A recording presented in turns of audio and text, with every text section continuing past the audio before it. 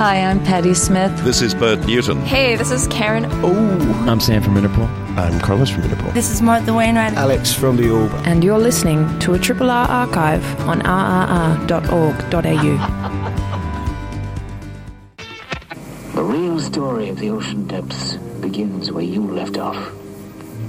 Wonders that defy my powers of description. The secrets that are mine alone.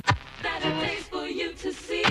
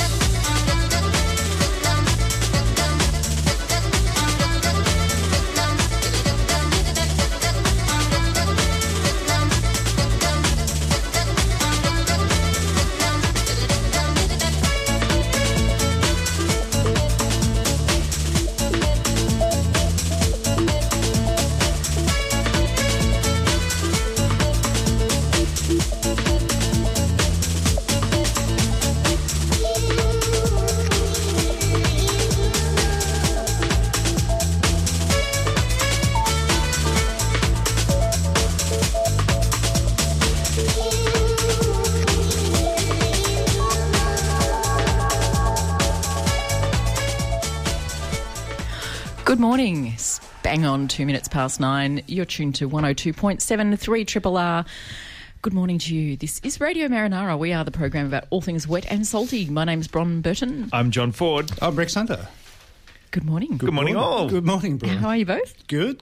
Excellent. Good. This wet Sunday morning here in Melbourne town. I know, what a change, hey? Great diving weather though, Bron. Yeah. Don't miss out while the weather's good. It has been amazing. All these, good viz. Actually, I did all know these that. 30-degree days is just, and without those big, because you get these big northerlies and everything will come in, you know, later in the summer. But at the moment, it's just stunning. Yesterday, stunning. Yeah. Blue water, Yeah. whales, not to be missed. So, Something for everyone. Yeah, an amazing I'm November. jealous now. Anyway, it's an amazing November. I've been seeing some of the images coming through, mostly through Facebook, and pretty stunning. Oh, really amazing.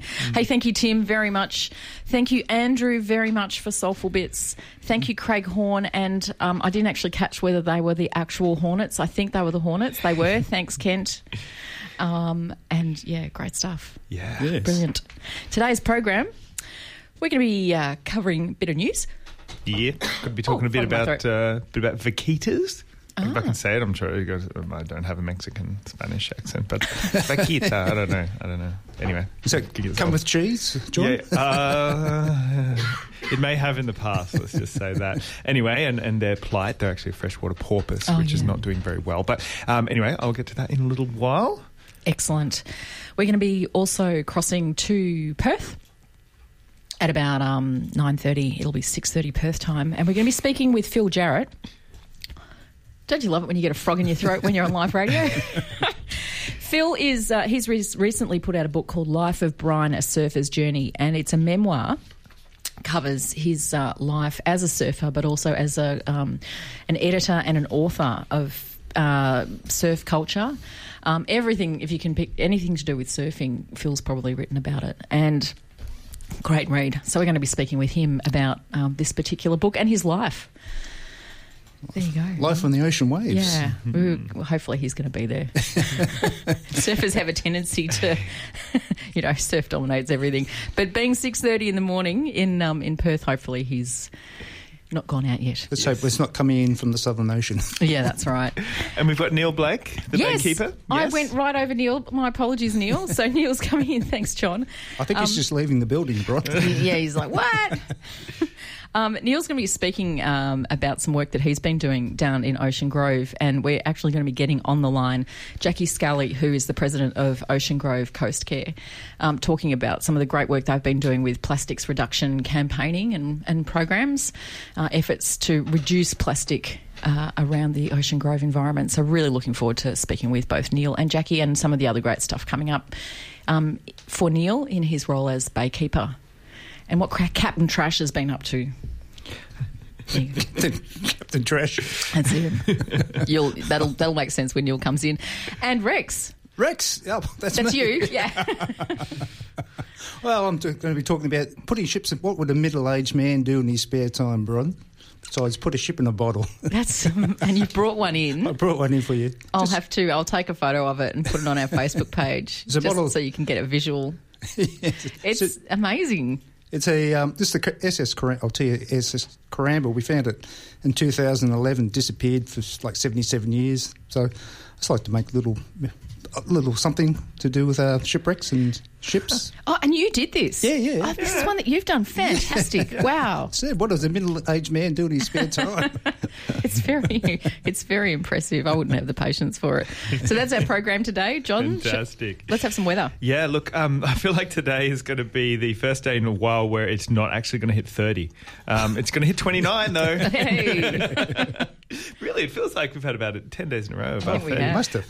Yeah, phenomenal. Anyway, look, but it's going to rain. So it's going to be one of those really muggy days. Cloudy, very high chance of showers and thunderstorms, most likely in the afternoon and evening, although it's probably raining in quite a few places right now. And 4 to 15 mils, so a bit of rain going on. And then we get, a 22-degree day tomorrow and cloudy. So that's, that's been a while since we had anything like that. But then it all ramps up again. So Tuesday, 29 and sunny. Wednesday, 34 with a possible late shower. Thursday with 31. And then it cools down a bit for Friday and Saturday with 23 and 20. Look, today the winds are 15 to 20 kilometre northerlies, becoming south-southwest and light late in the afternoon. So it's going to be, as long as you don't get stuck in any of these sort of storm fronts, what to look out for. But basically in between, and this is kind of how it's been, hasn't it, Rex? Like if in between the storm fronts, it's just been amazing. Like, hardly any wind at all. Yeah, and so as long as you can just, keep your weather on the radar and just make sure that that's the way to go. Now, surf-wise, we've got early northerly winds and continuing small swells only favouring the exposed beaches. But the water temperature is up to 17 degrees now. Yeah, I saw something from Terry Allen this morning that in some parts of the bay it's 20 already. Yeah, amazing. That's pretty warm for November. Yeah, absolutely. Yeah. There's sort of temperatures you'd get around sort of we had January, 19. February. Oh, sorry, Bron. No, go. We had 19 on the surface off Gippsland yesterday. Right. 16 down the bottom. Wow. There you go. Okay. Yeah. Anyway, it's going to be nice. I've been seeing predictions of potentially a La Nina summer coming up, even though we've kicked off to this big start of very warm temperatures in November. So a wet and cool. Wet and cool. And I remember a few years ago this happened. We kind of got off to a flying start for summer in November, and then it just disappeared. Yeah. People's summer plans in January all kind of fell over. Anyway, indeed. We'll see. Yeah, we'll indeed. See. What have you got, John? And to go in hand, I guess, with everyone getting out in the springy, summery sunshine and in the water, I just wanted to put out a bit of an announcement around if you're a rock lobster fisherman. So if you're a recreational fisher or fisherwoman, if you go out there and recreationally catch rock lobster, which you can do by hand, and then also do by some nets, but you need now a tag. So you need to tag your rock lobster to basically have a little clip tag, which you need to approach the Fisheries Victoria, which is now the Victorian Fisheries Authority, and you need to have a little tag and attach them to them. All the normal bag limits and so on would apply, but it's very, very important, and they will start enforcing this. And so basically it's an idea to sort of better inform how many rock lobsters are harvested, so they get an idea of if you have to get these tags, and then you have to fill them, and then you have to report back then on what you catch, where you catch it, and how heavy it was.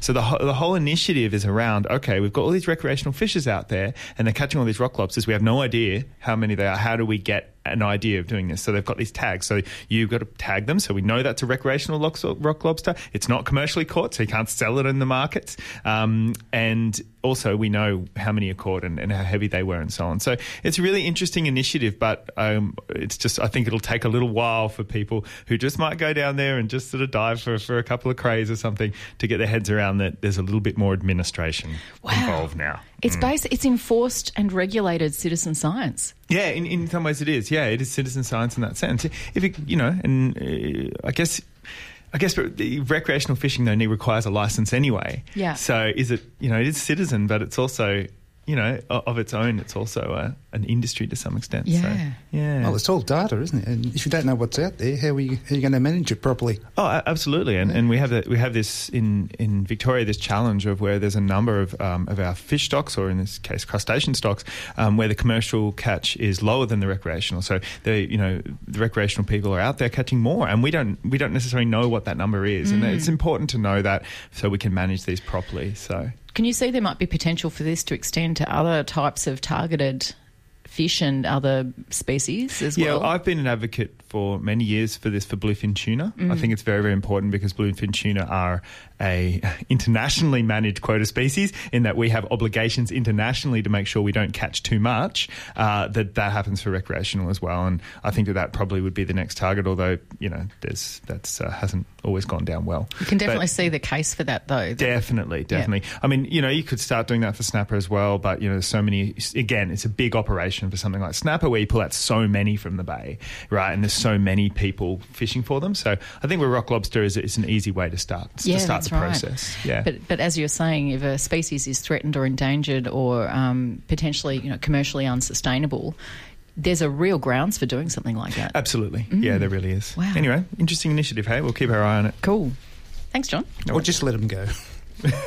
Or you could do that. Exactly. Just go down and have a look at them. I don't think there's many people that catch rock lobster to let them go. It's not quite the fight that you're after, right? Yeah, anyway. And they're not an easy animal to... It's not an easy thing. It's quite No. skillful, that's the thing. I think you can only catch 2 a day or something anyway. Yeah. So, yeah. Great. And without further ado, welcome Neil Blake, or should I say Captain Trash? Ahoy there! Oh, it's Captain Trash. No, he's actually my identical twin brother. I couldn't tell you apart if I tried. How are you, Neil? No, he's better looking than I am. So, I'm very well, thank you. Good to be here, as usual. Great to have you back. What have you been up to? Oh, well, I had the good fortune a couple of weeks ago to get to give a presentation to the Sustainable Seafood dinner down at the Marine Discovery Centre for the Friends of Marine Discovery Centre. And so that was fantastic. Got to go in and check out the touch tanks and all that sort of stuff down there. Excellent stuff. And then next morning had breakfast with the Ocean Grove Coast Carers, which was excellent as well, So some great people, beautiful environment down there. And Captain Trash wandered the streets saying, "Ah, the people," and they... Did they know who you were? No, they didn't actually, but they seemed to be very welcoming. And it's amazing, if you ask people to say and then tell them how they feel, they say, well, it feels really good, So it's just a good way to interact with people and remind people to reduce, reuse and recycle and remove. We were just talking about removing trash that you see. You don't need permission to pick it up, do you, Rex? No, you don't. You just see it there and you just pick it up. Like my wife and I do every day when we walk down Newport, down the Warbies. Loads of rubbish from the fishermen. That's something my kids have started doing, and I'd like to claim that it was me, but it's not. I think it's a culture, pick up that rubbish. They just do it. Well, that's the way it works. We're working on the kids because they're the ones that are going to actually impress their parents on changing their ways. Yeah, and of course it's safety first. It's always safety first. You'd never go and tell a child to pick up something that's potentially dangerous, but if it's just a plastic bag blowing down the street, which is what they tend to do, they'll pick it up and either, stash it for when they find a bin, or if there's a bin nearby, put it straight in. So it's no excuses. No, that's right. I think schools are starting to really focus on that too. Kids are much better at actually learning what they need to do with their rubbish, but also just picking stuff up in the playground, becoming more of an accepted thing that's what you do. Yeah, and it's really great. I mean, actually, I noticed down at Ocean Grove, we parked outside the Coles, between the car park and the entry into the Coles area, and there were a lot of people were actually carrying reusable shopping bags. In my observation, the people down there thought it was kind of normal. It wasn't so impressive, but it seemed to me, though, there has been an impact made on that community down there, probably by the people from plastic bag-free Torquay and those sort of campaigns that have been ongoing for a few years. To my observations, seem to be working. That's right. Anglesey, of course, being the first place in Victoria, be it a town or part of or city or anything, but Anglesey was the first to declare themselves that they were going to go plastic bag free. That was about 10 years ago. It was quite a long time ago. It's a bit of slow progress, but there is change occurring, and so we were just celebrating people and patting them on the back for doing that, making that choice, rather than sort of giving people a hard time because they were plastic dags, which is people who seem to be welded onto plastic use. They're struggling with that, like all people who have various addictions, and so you don't want to give them a hard time, but give the people who are doing the right thing a good pat on the back. That's right. And I'd like to see the bar continually raised too. I mean, most schools now have a nude food day. Let's make it a nude food week, and then we can extend that to a nude food month. And before you know it, people have just stopped using plastic altogether. Yeah. Because 30 odd years ago, there was no such thing, 35. No, that's right. That's right. You didn't have wax paper. Wax paper. Yeah. I'm from the wax paper era. Yes, we had wax paper in our lunches. Now we have a guest on the line, and you've been talking, Neil, about spending time at Ocean Grove, and thank you to you for lining this one up. We're now crossing to Ocean Grove to speak with the president of Ocean Grove Coast Care, Jackie Scally. Are you there, Jackie? I am. Hello. G'day, Jackie. Trash. How you doing? Great I have to say, I'm not actually the president of Ocean Grove Coast Care. But you will be, though. It's a very big task, and we've got a wonderful president at the helm in Fran McAloon, who's done a wonderful job over the last few years. Okay. Excellent. We cleared that up then. Yeah, that's right. There's no coup then. Yeah. Nothing planned. What can you tell us about Ocean Grove Coast Care, Jackie? Who are you? Who's involved? What do you do? Yeah. So we're a small but dedicated group of volunteers down here at Ocean Grove. We began back in 2010, and back then our main focus was really on the removal of a weed from the dunes called Polygala myrtifolia, which is also known as Bellarine pea, and it's spread right through the dune system here. It's a common garden plant, and it's escaped from the gardens here and taken hold in the dunes. So we really started with a focus on trying to remove that weed from the dunes. And over the years, our focus has expanded from weed removal to revegetation, and now focusing on encouraging a reduction in plastic bags and plastics more broadly in our community. Fantastic. With the what was it called? Was it Barwon pea? Yes, Bellarine pea. Are you able to? Does it still exist in people's gardens? Is that campaign work able to extend to people actually having it in their gardens in the first place? Yeah, look, unfortunately it is still common in people's gardens. Part of our work around removing Bellarine pea was to do some education as well. So in partnership with Barwon Coast, we produced a little alternative planting guide for people's gardens here. So identifying a number of the common exotic species that people put into their gardens and looking at what alternatives they can plant, so what indigenous plants they could put in place of those common weeds that are causing problems in our dune system. So we've been trying to do a little bit of that education work as well. Yeah, it's great. I mean, it's amazing the work that is done by community groups such as yours, Jackie. The value of them is quite huge, really. And when you think about the volunteer commitment in the weeding the dunes too, that would be massive. Yeah, it's really impressive whenever we have working bees, particularly those working bees that get us out into the dunes, pulling out weeds or planting plants. We seem to have a huge number of people turn up out of the woodwork. So, I guess like lots of committees, we have our core groups that do the administrative tasks and keep things ticking along in the background. But it's really impressive when we have these events and we get people, from throughout the community, all ages, coming along to help out. So you've got a big area of coast to play with down there too, so it's very difficult to manage, all sorts of different landscape, really. Yeah, we do, that's right, and a growing population as well. So, it's a big coastal area, but there's quite a lot of pressures being placed on that strip of coastline with the population growth we're experiencing. Do you know much about your neighbouring coast care groups, Jackie? So at Barwon Heads and Queenscliff and Jan Juc and other areas near where you are? Yeah, so many of your listeners would be familiar with Friends of the Bluff in Barwon Heads. They're a really active group that have done some fantastic work around the Barwon Heads Bluff. And to our east, there's a new group that's forming, a new coast care group in Point Lonsdale that are just in the process of forming at the moment. Over at Jan Juc, there's a really active coast care group there as well. Right along the coastline as well, we have a number of volunteers that help out with the hooded plovers over summer. So there's lots of volunteer activity happening along our coastline here, which is really impressive. Do you guys all get together, or is it a bit like kind of regional local footy where you're all kind of in fierce opposition with each other? Well, I wouldn't say we're in fierce opposition. Over the years, we've done a little bit with Barwon Coast and Friends of the Bluff. Not as much as we'd like to. I think there's real opportunity for us to form some of those partnerships and work together a bit more. Having said that, with our plastic bag-free work, we have been talking with other groups, particularly the Torquay group that have been quite active in that area, as well as the Barwon Heads Sustainability Group that have also been driving a plastic-free campaign in Barwon Heads. So we do draw on each other for knowledge and sharing lessons and that type of thing. Great. What's coming up over the summer? I imagine, and well, not just I imagine, I've been there. I can see the population swells massively. Does this? It does. Yeah. Are you able to kind of draw in some energy from the people who come down for their holidays and get people involved in what you do? Yeah, look, we don't do many working bees over summer. Our working bees are more focused in autumn and winter.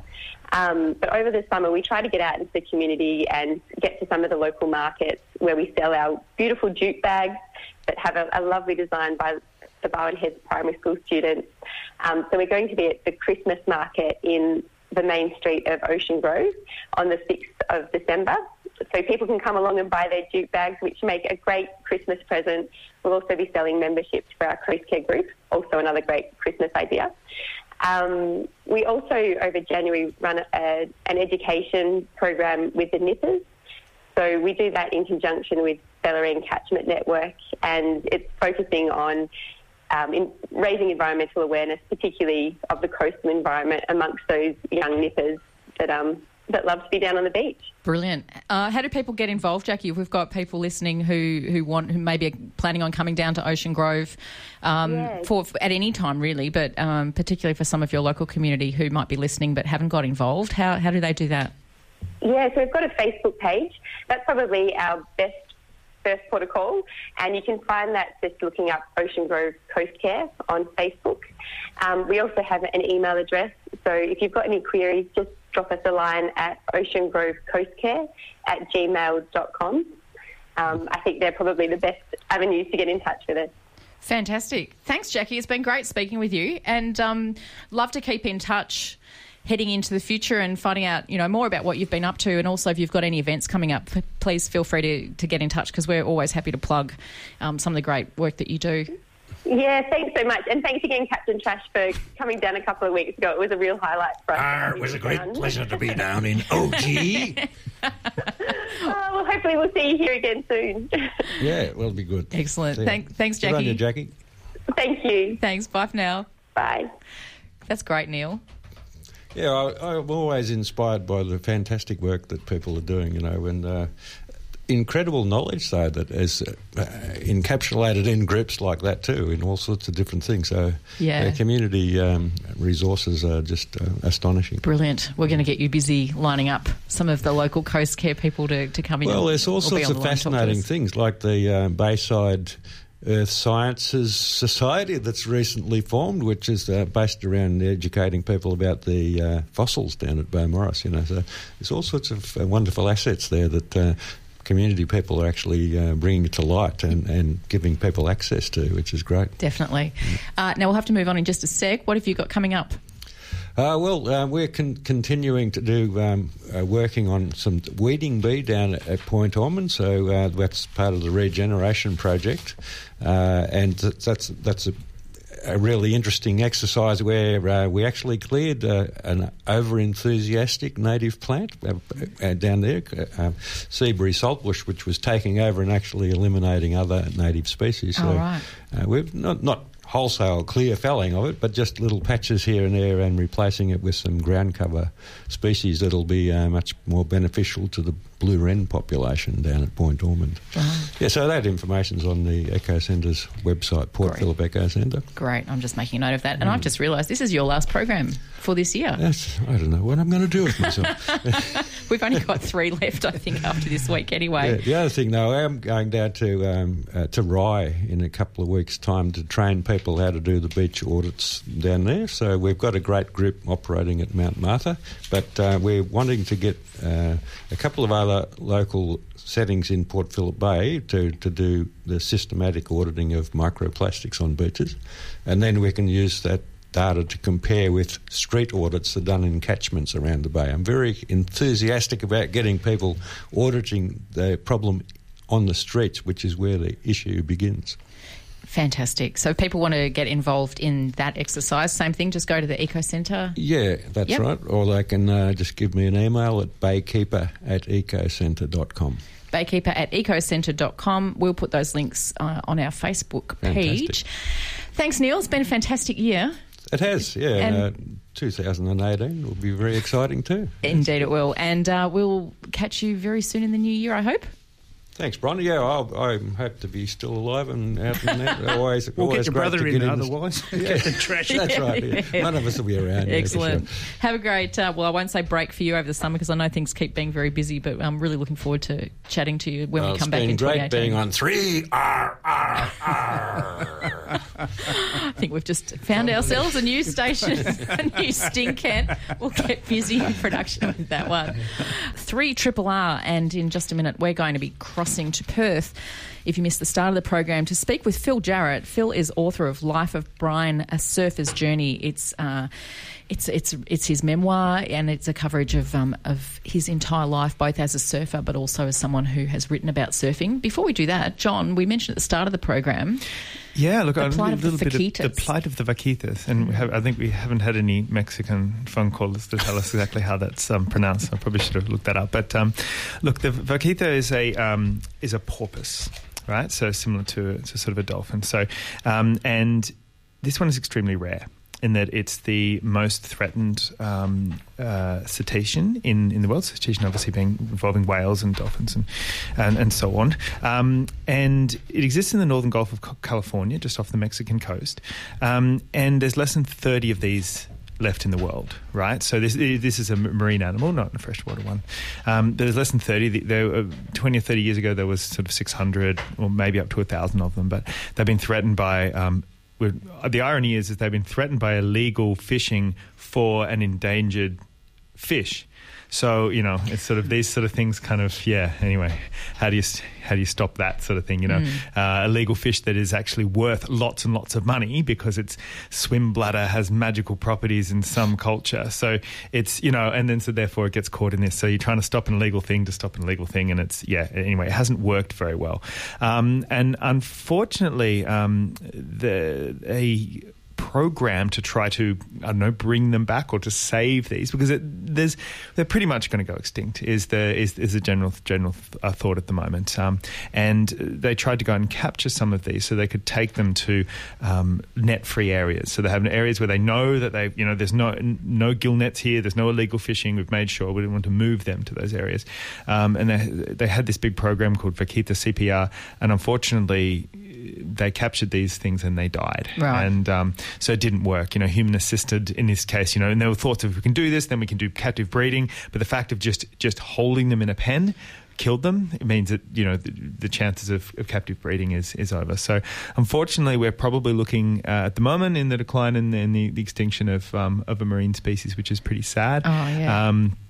But porpoises, particularly sort of in coastal porpoises and freshwater porpoises in particular, are really vulnerable species. And we've had a number of extinctions of freshwater porpoises, most recently in the Yangtze River in China, which is only, I think, about 10 years ago, where we lost another species there. So it's a bit of a sad story around those, about these sort of coastal and freshwater porpoises. But, and even though we know it's happening, it can be very, very difficult, if not impossible, to actually stop that decline. So, yeah, anyway, a bit of sad news, but I think we'll move on to some more positive surfing stories pretty soon. Yeah. There was a declaration this week of a species of rhino, which is now officially extinct as well. It was from Java, I saw. Yeah. So, yeah. We can know all about it. We can put our resources into it, but there's other things at play. So. Yeah, that's right. Thanks, John. No worries. Now, our next guest is well known in surfing circles around the globe, first making his name as editor of Tracks magazine in the mid-1970s, and later on penning more than 30 books, including award-winning surf histories and best-selling biographies, including Mr. Sunset, the biography of American surf legend Jeff Hackman, Kelly Slater, For the Love, and Salts and Suits. Over the last 40 years, the Australian surf writer Phil Jarrett has chronicled surfing culture from around the world. He's received the Australian Surfing Hall of Fame Media Award 3 times and won numerous other awards for his work. His journey has now been documented in his own memoir, Life of Brian, A Surfer's Journey. It's with great pleasure now we cross to Perth to speak live with Phil Jarrett. It's 6:30am over there. Maybe he's already caught a few waves. Good morning, Phil. Yeah, I've been down to Triggs and had a few early ones, Bron. No, I'm sitting in a hotel room. I'm actually about to get onto the Indian Pacific in an hour or so. I'm having a very unsurf weekend. Excellent. Now, you've spent your whole life writing about other surfers. Can you tell us about the moment when you decided to write about your own? Yeah, well, there's been a lot of me. Anybody who's familiar with my early work for Tracks magazine in particular, there's been a lot of me sort of inserted into the storyline, so I wasn't unfamiliar with making myself a character in my own stories, my own depictions of what was going on, and also profiles of other people. Some would just call it complete megalomania, others call it gonzo journalism. I don't know which one won out, but over the years that has been kind of a way my work has tended to roll when I start to write about surfing. So it wasn't that big a stretch for me. I'd kind of been putting away bits and pieces of my life that I thought would make an interesting memoir for about 3 or 4 years.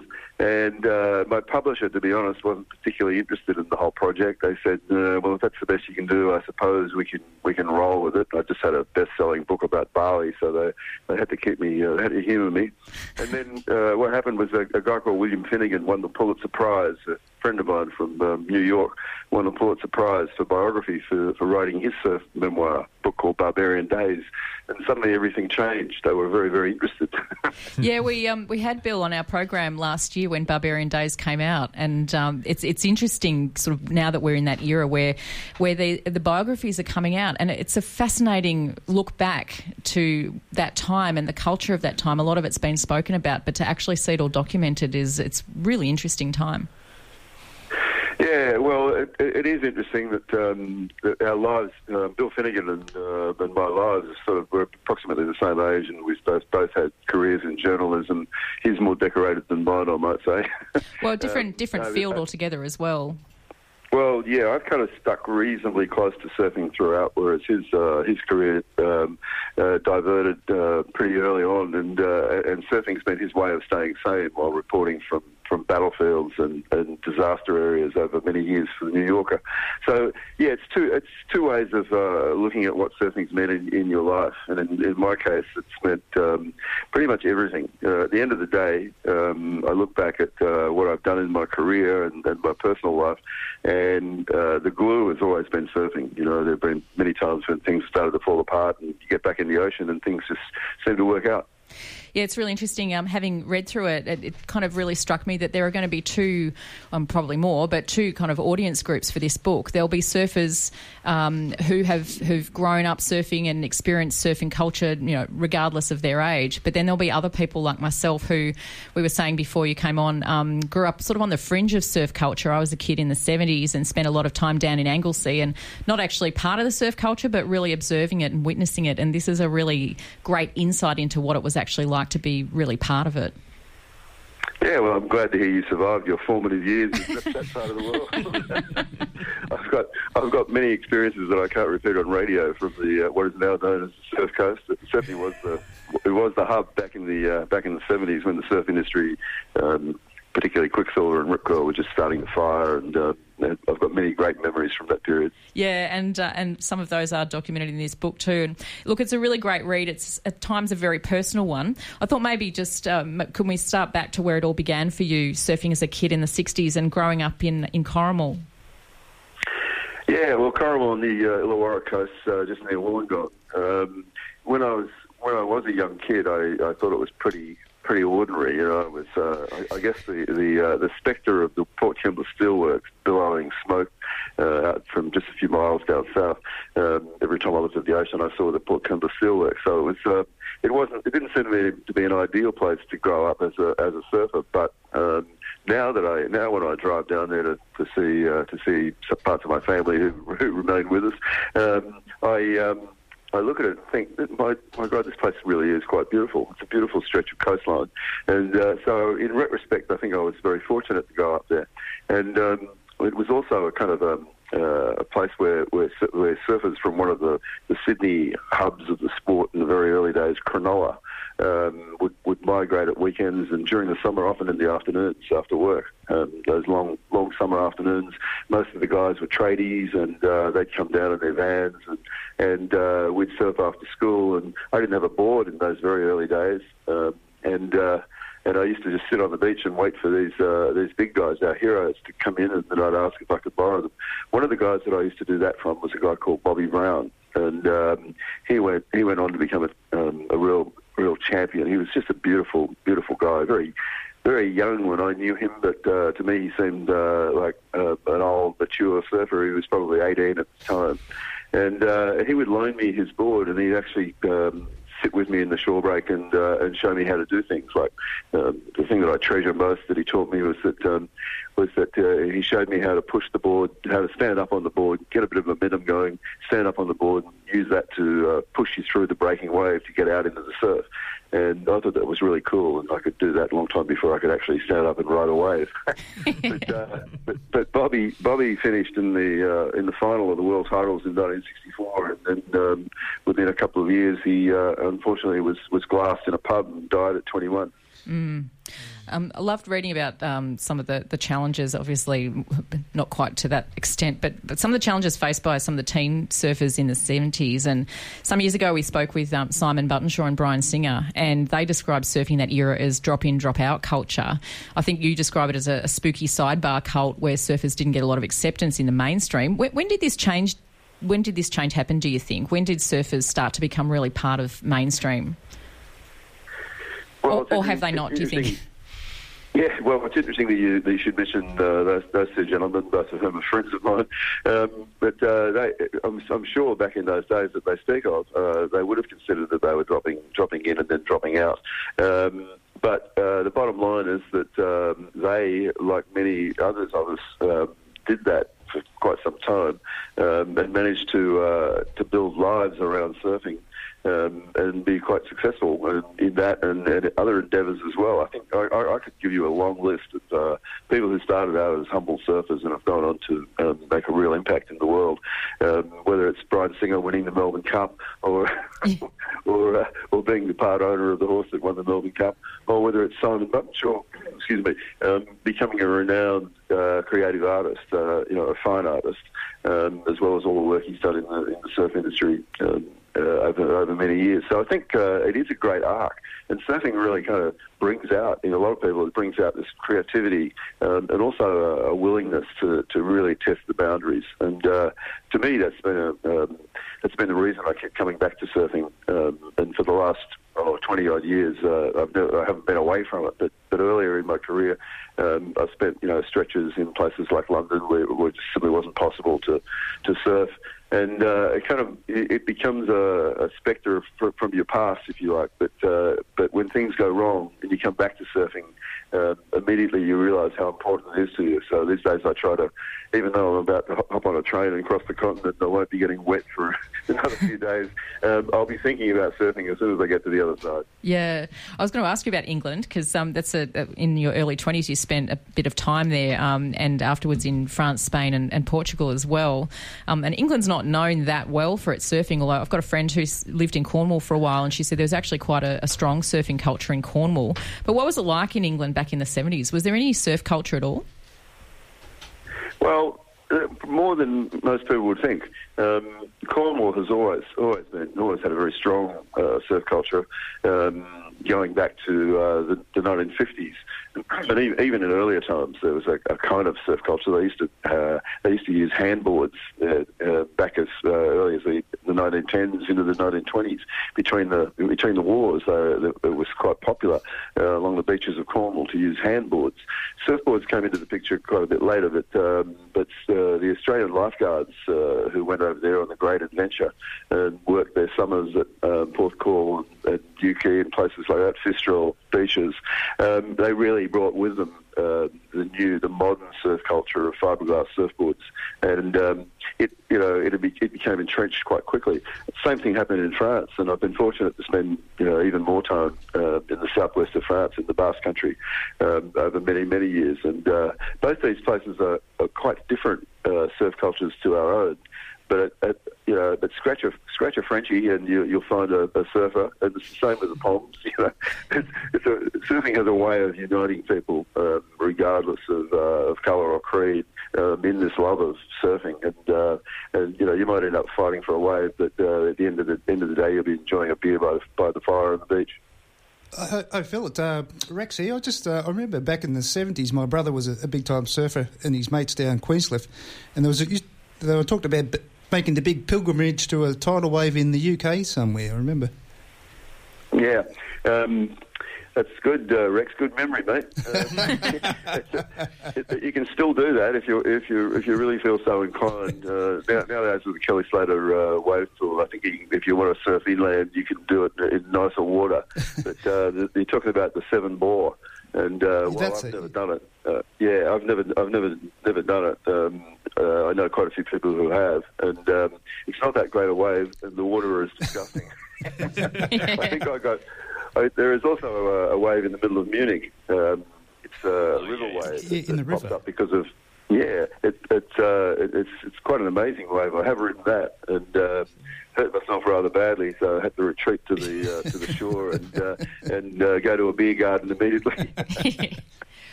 I did want to ask you, Phil, about Tracks and where that all began, and particularly you're coming together with Albie Falzon and John Witzig to eventually take on that role as editor. Can you tell our listeners a little bit about that time?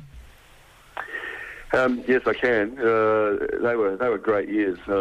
Actually, Tracks kind of came riding out of the peninsula and northern peninsula, Sydney's northern beaches, in 1970. Towards the end of 1970, when I was working as a respectable straight journalist for the Sydney Morning Herald, and I was amazed that this magazine, which its first issue had a picture of the Newcastle steelworks, the smokestacks from the Newcastle steelworks on the cover. And although one of my friends were up in arms, going, "What is this supposed to be a surf magazine?" And they put this picture, this disgusting picture of pollution on the cover. I kind of related to it because I'd grown up with that image of the Port Kembla steelworks in the backdrop of my surfing experience. But I also related with the content of Tracks, which was far different from anything that had preceded it. It was not a magazine about surfing. It was a magazine of interest to surfers, and it covered this whole broad range of areas that included the environment and rock and roll and health foods and drugs, which strangely enough always seemed to go together in those days. And I became an addict, if you like, very quickly, and started contributing articles to the magazine. And then I went on my big adventure to the UK and to Europe that we just talked about. And I contributed articles from from far places while I was over there. Contributed to tracks, and then when I came back, I kind of segued into the roles, and it wasn't without a few tears along the way, I can tell you.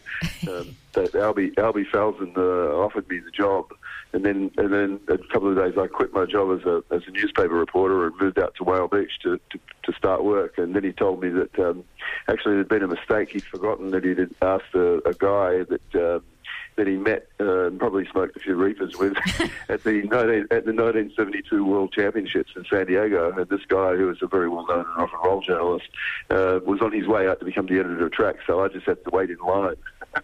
And then it was 1975 that you took over, wasn't it? Yeah, the beginning of 75, Albie was good enough to keep me working in bits and pieces, and I took the opportunity to go to Bali and become acquainted with that wonderful surfer's paradise. And in the beginning of 1975, I started my tenure at Tracks and had one of the most wonderful periods of my life. Fantastic.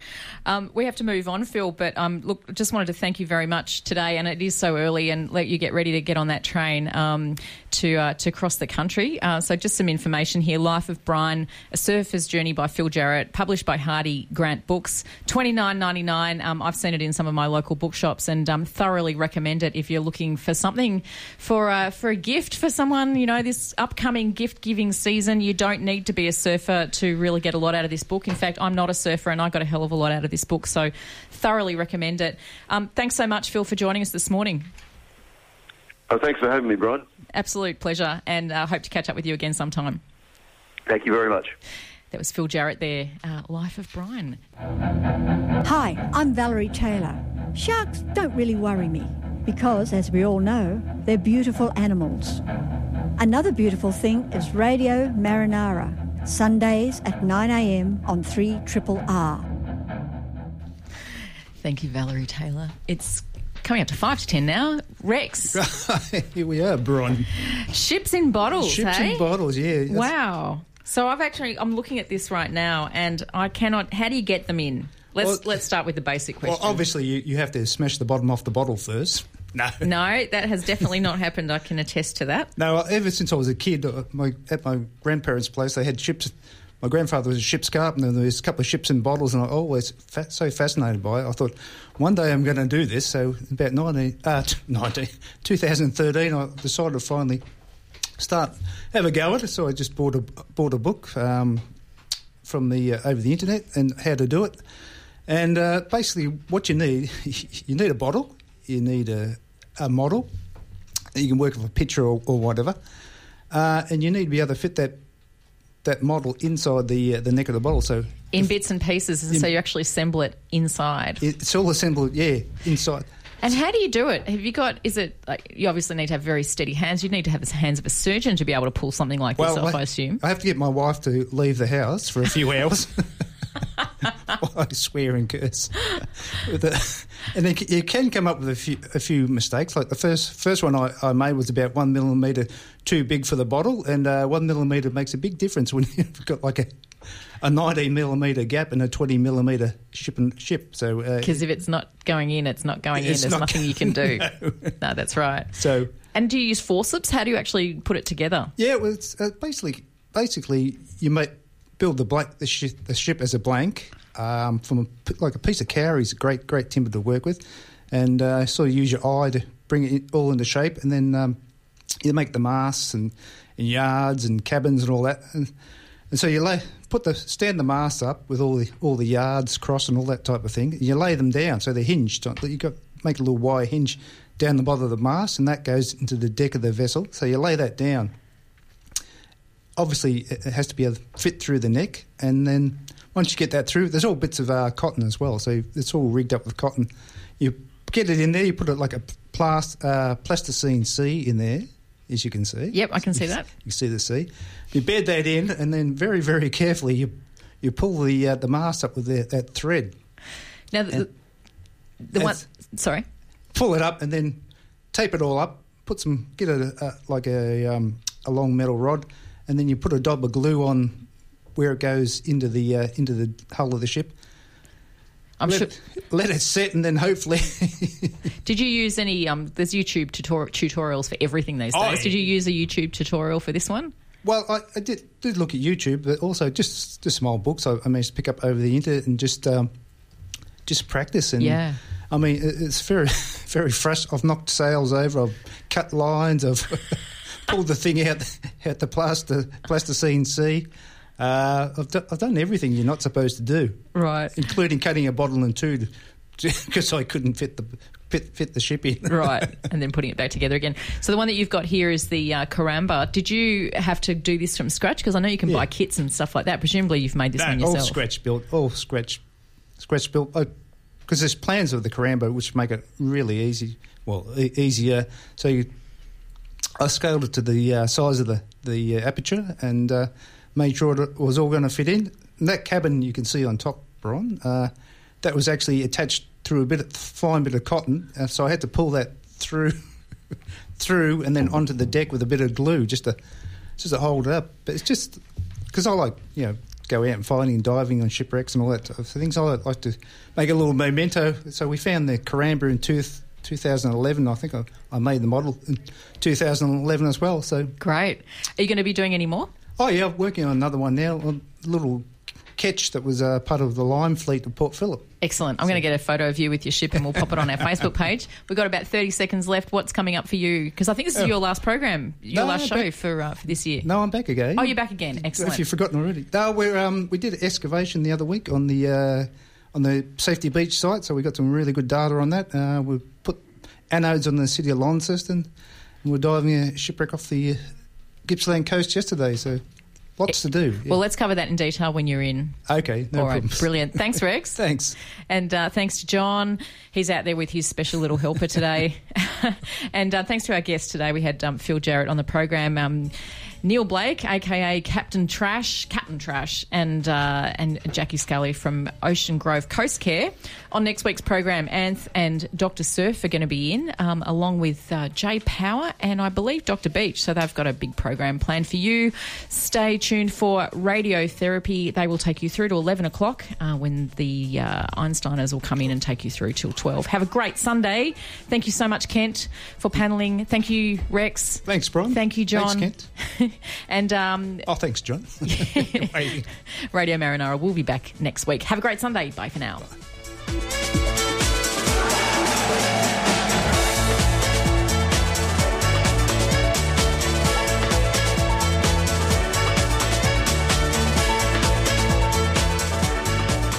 Radio Marinara is brought to you by Deakin University's School of Life and Environmental Sciences. Triple R sponsors. This has been a podcast from 3RRR 102.7 FM in Melbourne. Truly independent community radio. Want to hear more? Check out our website at rrr.org.au.